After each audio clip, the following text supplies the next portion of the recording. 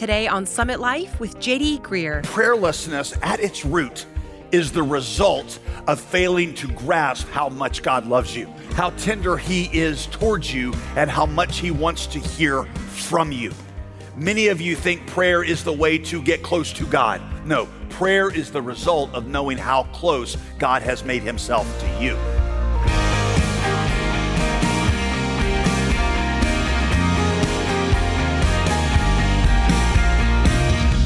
Welcome to Summit Life with Pastor JD Greear. I'm your host, Molly Vidovich. Today on the program, Pastor JD highlights the most undervalued resource of the church. It's prayer. Would you agree? Discarded by many and not tried by more, prayer is actually the vehicle through which the blessings of God are released and the promises of God are enacted. In Daniel chapter 9, we not only see 5 principles that make for effective prayer, we also get a one-of-a-kind glimpse into what happens in heaven as we pray. That sounds exciting, yeah? So let's join Pastor JD right now with a message he creatively titled, Prayer and a Forgotten Pair of Air Jordans. Hope that you have your Bible or turn it on and scroll down to Daniel 9 if that's where you are. I want to talk with you today about what I believe is the most undervalued resource in the church. Larry Awe, who was a maintenance worker at Milwaukee's Capitol Court Mall, was cleaning up a storage facility in that mall right before the mall was set to be demolished when Larry found in a trash pile a pair of sneakers that were buried underneath some old boxes. They were obviously used. They showed obvious signs of wear. But as Larry looked more closely at them, he recognized on the side Michael Jordan's signature on the side of one of the size 13 shoes with the inscription below it written in hand, "My very best." It turns out they were authentic. They were a pair of the original Air Jordans, Air Jordan 1s that Michael Jordan himself had worn for a while. Nike had then loaned them to this store in Milwaukee to display in the store window as a way of attracting people in to buy Air Jordans. I guess everybody eventually forgot about them. And so for 20 years, they've been sitting in a storage closet, and now they were discarded on a trash heap, ready to be thrown away. They were valued at over $20,000. Prayer is the most undervalued resource of the church. It is neglected by many. It is completely discarded by a lot of others. Scripture tells us, however, that many, I might even say most of the blessings that God wants to give us are activated in our lives through prayer. You find a promise and then you pray it into existence in your life. It is always true as a promise, but it's not true for you until you embrace it. So I've heard it said that rather than just read your way through the Bible in the course of a year, you should pray your way through the Bible, because the Bible is a book of promises. It contains more than 3,000 of them, if you're counting, many of them sitting dormant until we claim them personally by prayer, until we appropriate them. So my question as we begin is, how many blessings are there for your life or for your family that remain simply unactivated because you've never asked for them in prayer? You know, it seems that whenever I hear older saints, older Christians talking about what they would do differently in life if they could go backwards, these are people whose lives you would already want to emulate. Most of them say, looking back, that if the one thing they could do more of or differently is they would pray more. Billy Graham, for example, he said, and I quote, "Prayer is the most important thing that we could ever do. And if I could do my ministry over again, I would pray more than I preached." Y'all, isn't it significant that the most successful preacher of, I would say, Christian history, in terms of just number of people that heard him and responded to him, the most significant and successful preacher of Christian history at the end of his remarkable life is convinced that prayer is the place where real power resides. All that to say, it is not surprising to me that at the end of Daniel's book, Daniel circles around one more time back to the power of prayer. This has been a running theme of his life. We've seen it already in the book of Daniel. And so in the midst of all these final prophecies, which we're going to finish up next time, Daniel gives us 4 action steps that we should build our prayer lives around. Let me just warn you, this passage is amazing. I mean, it is a one-of-a-kind passage because it pulls back the curtains and shows us the inner workings of prayer. You better buckle up, especially if you're new to church and not familiar with the Bible. This passage is just, you're about to jump into the deep end of the pool, okay? Chapter 9, verse 1. Daniel says, in the first year of King Darius, about 538 BC, I, Daniel, understood from the books according to the word of the Lord to the prophet Jeremiah that the number of years for the desolation of Jerusalem would be 70. Okay, get this. Daniel's reading the Bible, and he comes to the book of Jeremiah, which was written right before him. And Jeremiah had said that the number of years that God would send Israel into captivity for sin was going to be 70. Well, Daniel and his friends were taken into captivity around 605 BC. The first year of King Darius that he refers to was 538 BC. And so if you do the math real quick in your head, that means that he's been there for around 70 years. So Daniel is like, hey, God, a promise. In fact, God, you said in Jeremiah that 70 years of desolation were appointed for Israel. Only 70. So I'm here to ask you to take us home like you promised. I'm asking you to make good on your word. Verse 3, so I turned my attention to the Lord God to seek him by prayer and petitions and with fasting and sackcloth and ashes. I prayed to the Lord my God, and I confessed, Lord, the great and awe-inspiring God who keeps his gracious covenant with those who love him and keep his commands. God, we have sinned. We have done wrong. We've acted wickedly, rebelled, and turned away from your commands and ordinances. We have not listened to your prophets who spoke in your name to our kings and our leaders and our ancestors and all the people of the land. Now, really quickly, because this is not the main point for today, but I want you to notice something about Daniel as a leader because it shapes the attitude he brings into prayer. Daniel confesses all of those things. But let me ask you, having been now in Daniel for several weeks, based on what you know about Daniel's life, is that how you would describe Daniel's life? Verse 5, again, look at it. I've sinned. We've done wrong. I've acted wickedly. I have rebelled. I have turned away from your commands and ordinances. I've not listened to your prophets who spoke in your name to our kings and leaders and ancestors. Honestly, that seems a little bit out of sync from what we read about Daniel, especially since the prophet Ezekiel describes Daniel as one of the three most righteous people ever to live. Furthermore, in verse 6, Daniel confesses the sin of his ancestors, which clearly he could not have been guilty of since he was not even born yet. Now, let me be clear. On one level, we cannot inherit guilt from our ancestors. The prophet Ezekiel makes that clear, that the sons will not be held guilty of the sins of the fathers. But here's the thing. Listen, a leader makes a problem their responsibility even when it's not their fault. Now, let me say that again. A leader makes a problem their responsibility even when it's not their fault. My kids' mistakes may not be my fault, but as their leader, I take responsibility to help them correct them. Men, do you sit around blaming your wife for all your marital issues? Y'all listen, I'm sure some of y'all's issues are her fault. She's a sinner too, after all. But a real leader does not deflect blame. He or she takes responsibility. Isn't that what Jesus did? Our sin was clearly not his fault, but he took responsibility and he entered our world to fix it. That's what Daniel's doing. That's what leaders always do. Listen, this church has got problems, and some of those problems may not be your fault, but only a Pharisee sits around and talks about how bad everybody is. Well, those people do this, and they are like that. A leader owns the problem, even if it's not their fault, and brings the problem personally to God with we language, not they language. The same thing is true with how we see our community and how we sing our nation. We got enough self-righteous Pharisees talking about the problems with those people, and we need to have a lot of leaders talking about the problems with us people, all right? All right, back to Daniel's prayer, verse 7. Lord, righteousness belongs to you, and this day public shame belongs to us. All Israel has broken your law and turned away, refusing to obey you. And so just as it is written in the law of Moses, all this disaster has come on us.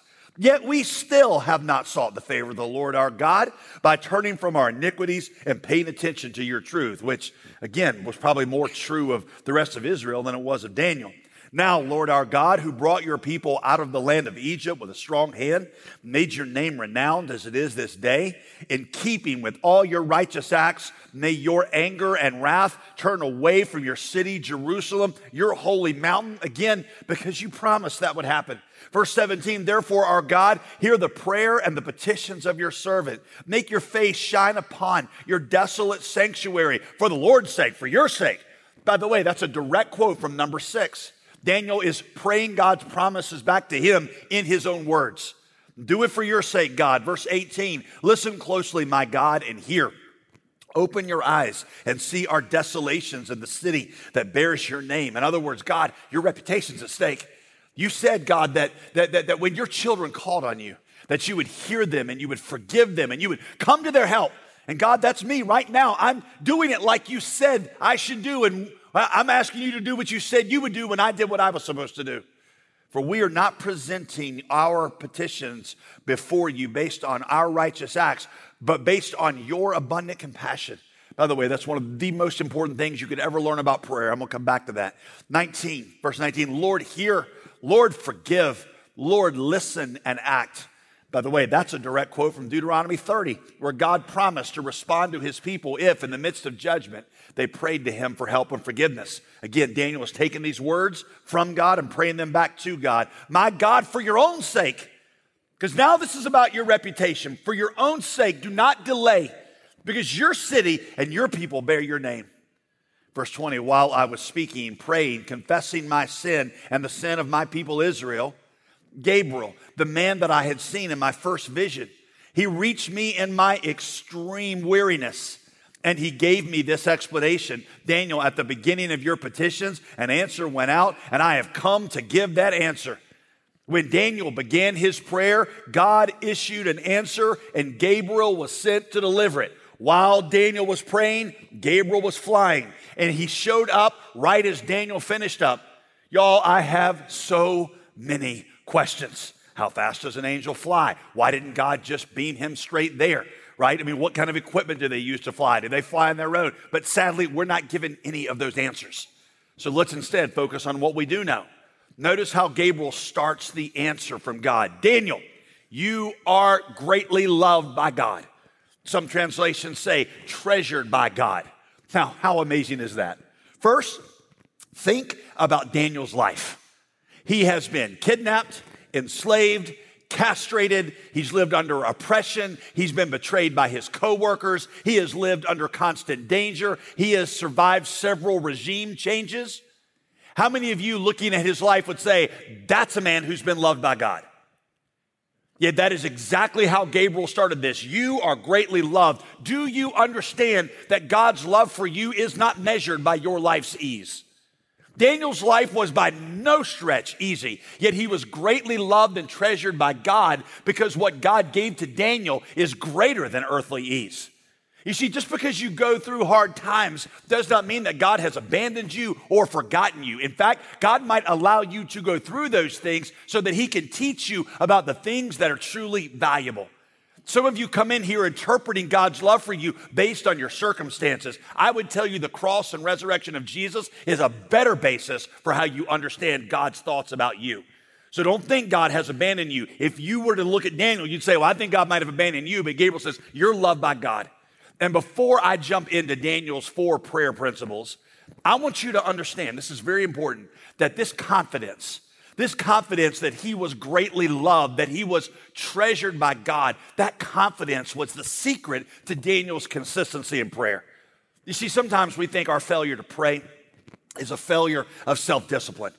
And that today what you're going to do is you're going to learn 4 magical principles and you're going to go home and master them like some action list. But prayerlessness at its root is the result of failing to grasp how much God loves you, how tender he is towards you, and how much he wants to hear from you. Many of you think prayer is the way to get close to God. No, prayer is the result of knowing how close God has made himself to you. Jen Wilkin, one of our favorite Bible teachers around here, explained that for her, learning to pray was a little bit like her losing her desire to eat Cheetos. Cheetos, she says, has always been her favorite snack. As a young woman, she said, I would eat them nonstop. every day until, in her words, they got sharp and started cutting into my tongue. But that was okay with me, she said, a small sacrifice for a great reward. She said, then one day I made the mistake of looking at the Cheetos label. She said, 2 problems. She said, one, I literally could not even pronounce one of the chemicals that went into my favorite food. Second, she said, I realized that my Cheetos were missing, cheese. She said, and that knowledge created a change in me. Prior to this revelation, it would have taken, she says, a Navy SEAL to quell my yearning for Cheetos. But after I understood what Cheetos actually were or weren't, my heart stopped craving them as much. A change in belief is what changed the desire. In the same way, she said, when we learn the truth about God, when we believe that God listens to us, that he loves us and desires to work through our prayers, we instinctively begin to do what all the self-discipline in the world hadn't been able to coerce us to do. We pray. When we know we are greatly loved, when we know we are treasured by God, we will pray when we're happy, we will pray when we're anxious, we will pray when we see God at work, and we will pray when we don't see God at work. See, this is very important as we work through this message. The point is not pray more or pray like Daniel or do these 4 things and you're going to be fine. The point of this is that if you understand that you're greatly loved like Daniel was and you learn to trust him like Daniel trusted him, then you'll pray naturally and instinctively like Daniel did. So before we go any farther, I just need your promise that you're going to interpret these 4 prayer principles not as a to-do list of getting close to God, but as the reflection of somebody who understands how close God has made himself to you. Deal?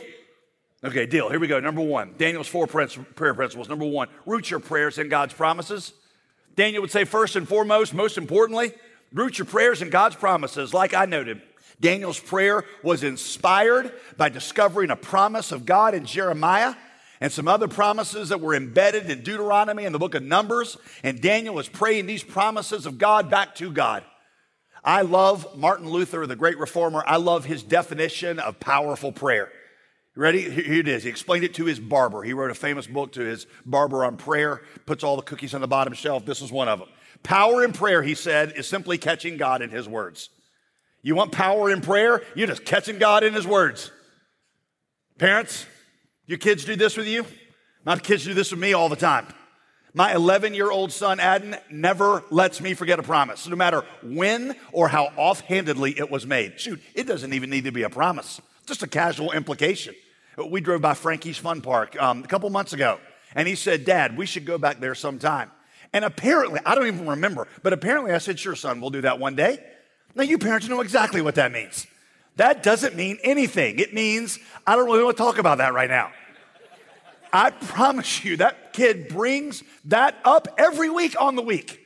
And I feel like I got to do it now because I don't want him to lose confidence in me. Veronica, my wife, has been redecorating our girls' room, or one of our girls' rooms, and he said, hey, Mom, are you ever gonna redecorate my room? And she said, again, like, I'm sure we'll do that sometime. Now, it's like every time we go in there to tuck him in for the night, he says, hey, have you ordered that new furniture yet that you promised to me? Now, of course, we parents sometimes, right? All parents make casual statements they don't really mean. But the point is, God never does. He means everything he's ever said, and he wants us to find every promise that he's ever made and claim it for our own. This book is your book. It is a book of promises given to you. You have to read it, and you have to find them, and you have to pray them into existence in your life. Notice specifically how Daniel ties God's own glory to his faithfulness to his promises. He was like, God, you're the one. You're the one who said this. You said you would be merciful to us when we prayed and restore us when we called. So now it's your reputation that's on the line. So here's my question. What has God said to you that you can pray back to him and put his reputation on the line? I'll give you just a few as an example that I'm praying right now in my own life. Here's one. Jesus said, I'm praying this for this church. Jesus said, all authority is given to me in heaven and on earth, so go and make disciples of all the nations.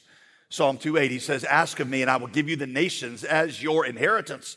So when I pray for this church, I'm like, God, this is what you said. So I'm here asking, and all the craziness that is going on with COVID and lockdown and all the confusion, and we're trying to figure out what in the world is next, I'm asking you to build your church like you promised you would. You promised that you would make your name known in our generation if we ask. So I'm here asking you to do what you said you would do. Your reputation's on the line. God, make your name known in this generation as we think about the triangle and the nations. God, do it now because you said you wanted to do it. Here's another one that I read in the Summit Bible reading plan recently, and I wrote it down. Psalm 112, blessed is the man who fears the Lord, who finds great delight in his commands. His children will be mighty in the land. The generation of the upright will be blessed. And then Psalm 11, verse 21, the children of the righteous will be delivered. And I'm like, Lord, I want you to do this with my kids. I want you to make them mighty in the word in the land. Let your faithfulness extend to them as my children. I pray that they would be delivered. And God, do this with all the kids in our church. May this generation who is delighting and feared in your word, God, save our kids. Now, these are a couple very personal promises to me right now that I'm praying. And some of you, you're looking at me going, well, those don't exactly apply to my situation and where I'm at right now. I want to say this as nicely to you as possible, but read the Bible for yourself. I cannot mine all of these promises for you. I love teaching you the Bible every weekend, but I cannot spoon feed all this to you. This book is here for you, and you've got to search it like for a pair of $20,000 Air Jordans in your closet. There are promises about forgiveness and restoration after sin, about joy and suffering, putting purpose in your life, having healed bodies and godly marriages and parenting and provision in time of need. Read it for yourself. I can't do it all. I can just guide you to it. That's it, okay? Let me give you another great definition of prayer while we're talking about this. Effective prayer perceives the gap between where something is and where God wants it to be. Effective prayer perceives the gap between where something is and where God wants it to be. And where do you learn how God wants something to be? The Bible. Again, the Bible is a book of promises. It's our job to find them and claim them. In the model prayer that people often sometimes refer to as the Lord's Prayer, the second phrase Jesus taught us to say, right, as we pray, your will be done on earth like it is in heaven. I want to know what heaven wants here because I know it's going to be good. And when I pray, God, let your will be done in heaven here, I know that it's going to get the power of heaven behind it. So I pray, for example, let it be in the Summit Church like it's desired in heaven. Let it be in the Greer family as you want it in heaven. Let it be in my marriage as it is in heaven. Now, of course, that's got to be said with humility because we don't always know exactly what the full will of God is. But see, his word tells us a lot of it. Effective prayer perceives the gap between where something is and what God says he wants it to be. What this means practically is that the quality of your prayer life will be directly related to the quality of your knowledge of the Bible. Because the prayers that start in heaven are the ones that are heard by heaven. Listening to a sermon on prayer can be so helpful. Reading about it is great, but it's nothing until we actually do it. Prayer is an essential part of the Christian life. You're listening to Summit Life with J.D. Greer.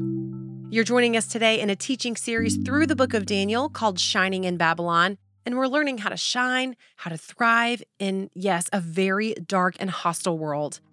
So, Pastor J.D., our new Bible study resource working through the book of Daniel follows the HEAR method of studying the Bible. Can you explain that in a little bit more detail, and what is that exactly? So we believe the Bible is God's actual words, right, which means we want to read them, we want to know everything that's in them, and the HEAR method is basically an instinct you want to develop that will teach you the principles of inductive Bible study, because it's showing you how to observe things, how to press into them, and how to apply them to your life, and then what to do about it. HEAR stands for highlight.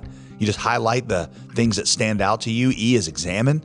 You're pressing in with the help of tools like the one we're going to give you to study through the book of Daniel or a study Bible, then you're going to apply, bridge the context to your life, and then respond in prayer and obedience. So we want to give you a new Bible study that helps work through the book of Daniel along with these messages. So go to jdgreear.com right now to help participate in this ministry. We would love to put one of these in your hands, just as our way of saying thank you in a way that will help you read and study the Bible better.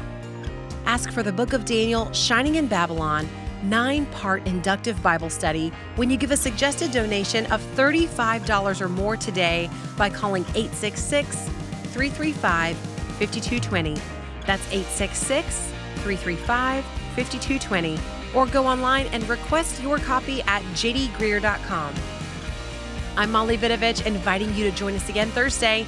We won't ever have all the details of how prayer works, but as we continue through the book of Daniel, Pastor JD will give us a behind-the-scenes look at how prayer works and demonstrate why prayer is so important. Join us Thursday on Summit Life with JD Greear. Today's program was produced and sponsored by JD Greear Ministries.